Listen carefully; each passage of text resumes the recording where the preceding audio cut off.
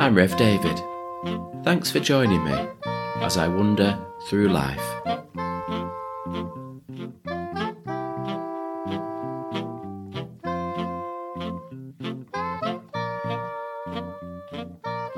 This podcast was first broadcast as part of a Sunday service for the 26th of April 2020. And we begin by reading from Luke's Gospel, chapter 24. On that same day, 2 of Jesus' followers were going to a village named Emmaus, about 7 miles from Jerusalem, and they were talking to each other about all the things that had happened. As they talked and discussed, Jesus himself drew near and walked along with them. They saw him, but somehow did not recognize him. Jesus said to them, "What are you talking about to each other as you walk along?" They stood still, with sad faces. One of them, named Cleopas, asked him, "Are you the only visitor in Jerusalem who doesn't know the things that have been happening there these last few days?" "What things?" he asked. "The things that happened to Jesus of Nazareth," they answered. "This man was a prophet, and was considered by God and by all the people to be powerful in everything he said and did. Our chief priests and rulers handed him over to be sentenced to death, and he was crucified. And we had hoped that he would be the one who was going to set Israel free. Besides all that, this is now the 3rd day since it happened. Some of the women of our group surprised us. They went at dawn to the tomb, but could not find his body. They came back, saying that they had seen a vision of angels who told them that he is alive. Some of our group went to the tomb and found it exactly as the women had said, but they did not see him." Then Jesus said to them, "How foolish you are! How slow you are to believe everything the prophets said! Was it not necessary for the Messiah to suffer these things and then to enter his glory?" And Jesus explained to them what was said about himself in all the scriptures, beginning with the books of Moses and the writings of all the prophets. As they came near the village to which they were going, Jesus acted as if he were going farther, but they held him back, saying, "Stay with us. The day's almost over, and it's getting dark." So they went in to stay with them. He sat down to eat with them, took the bread, and said the blessing.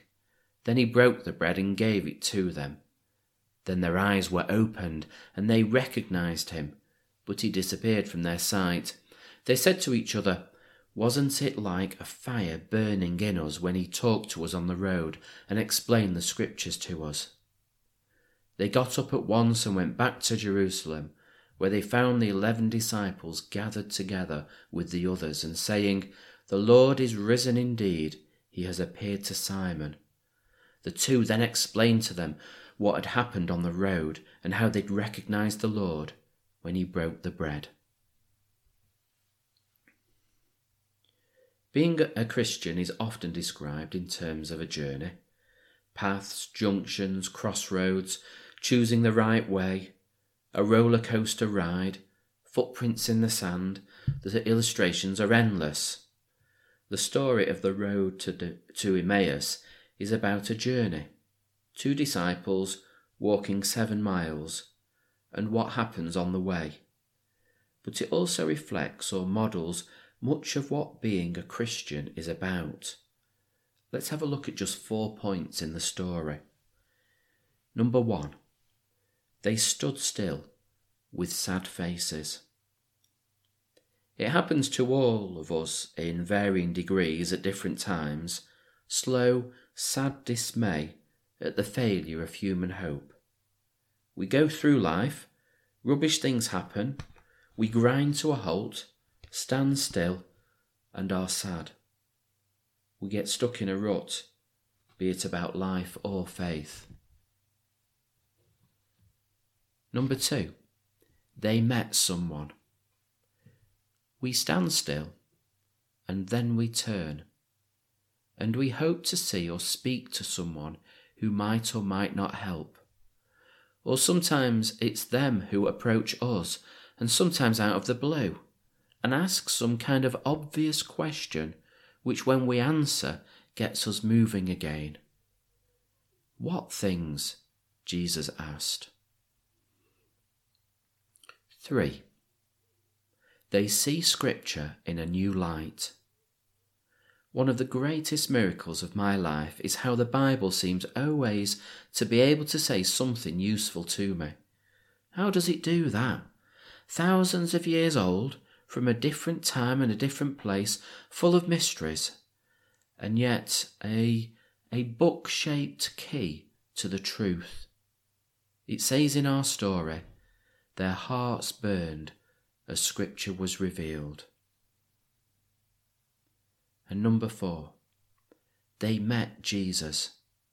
The sudden recognition of Jesus himself present with us, warming our hearts with his truth, showing us himself as bread is broken.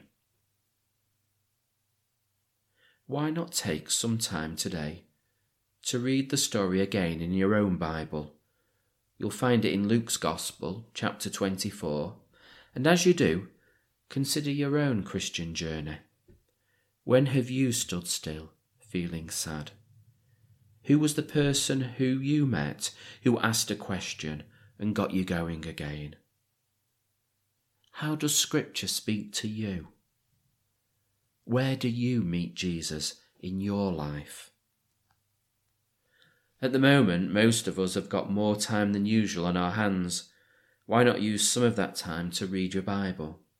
And I want to suggest that you look at each of the 4 Gospels, and for each of them, read the bits at the end, from the resurrection onwards. There's not a lot to read, but it's all about people almost rediscovering Jesus in their lives and how their lives are transformed. You never know. There might be something there that speaks to you.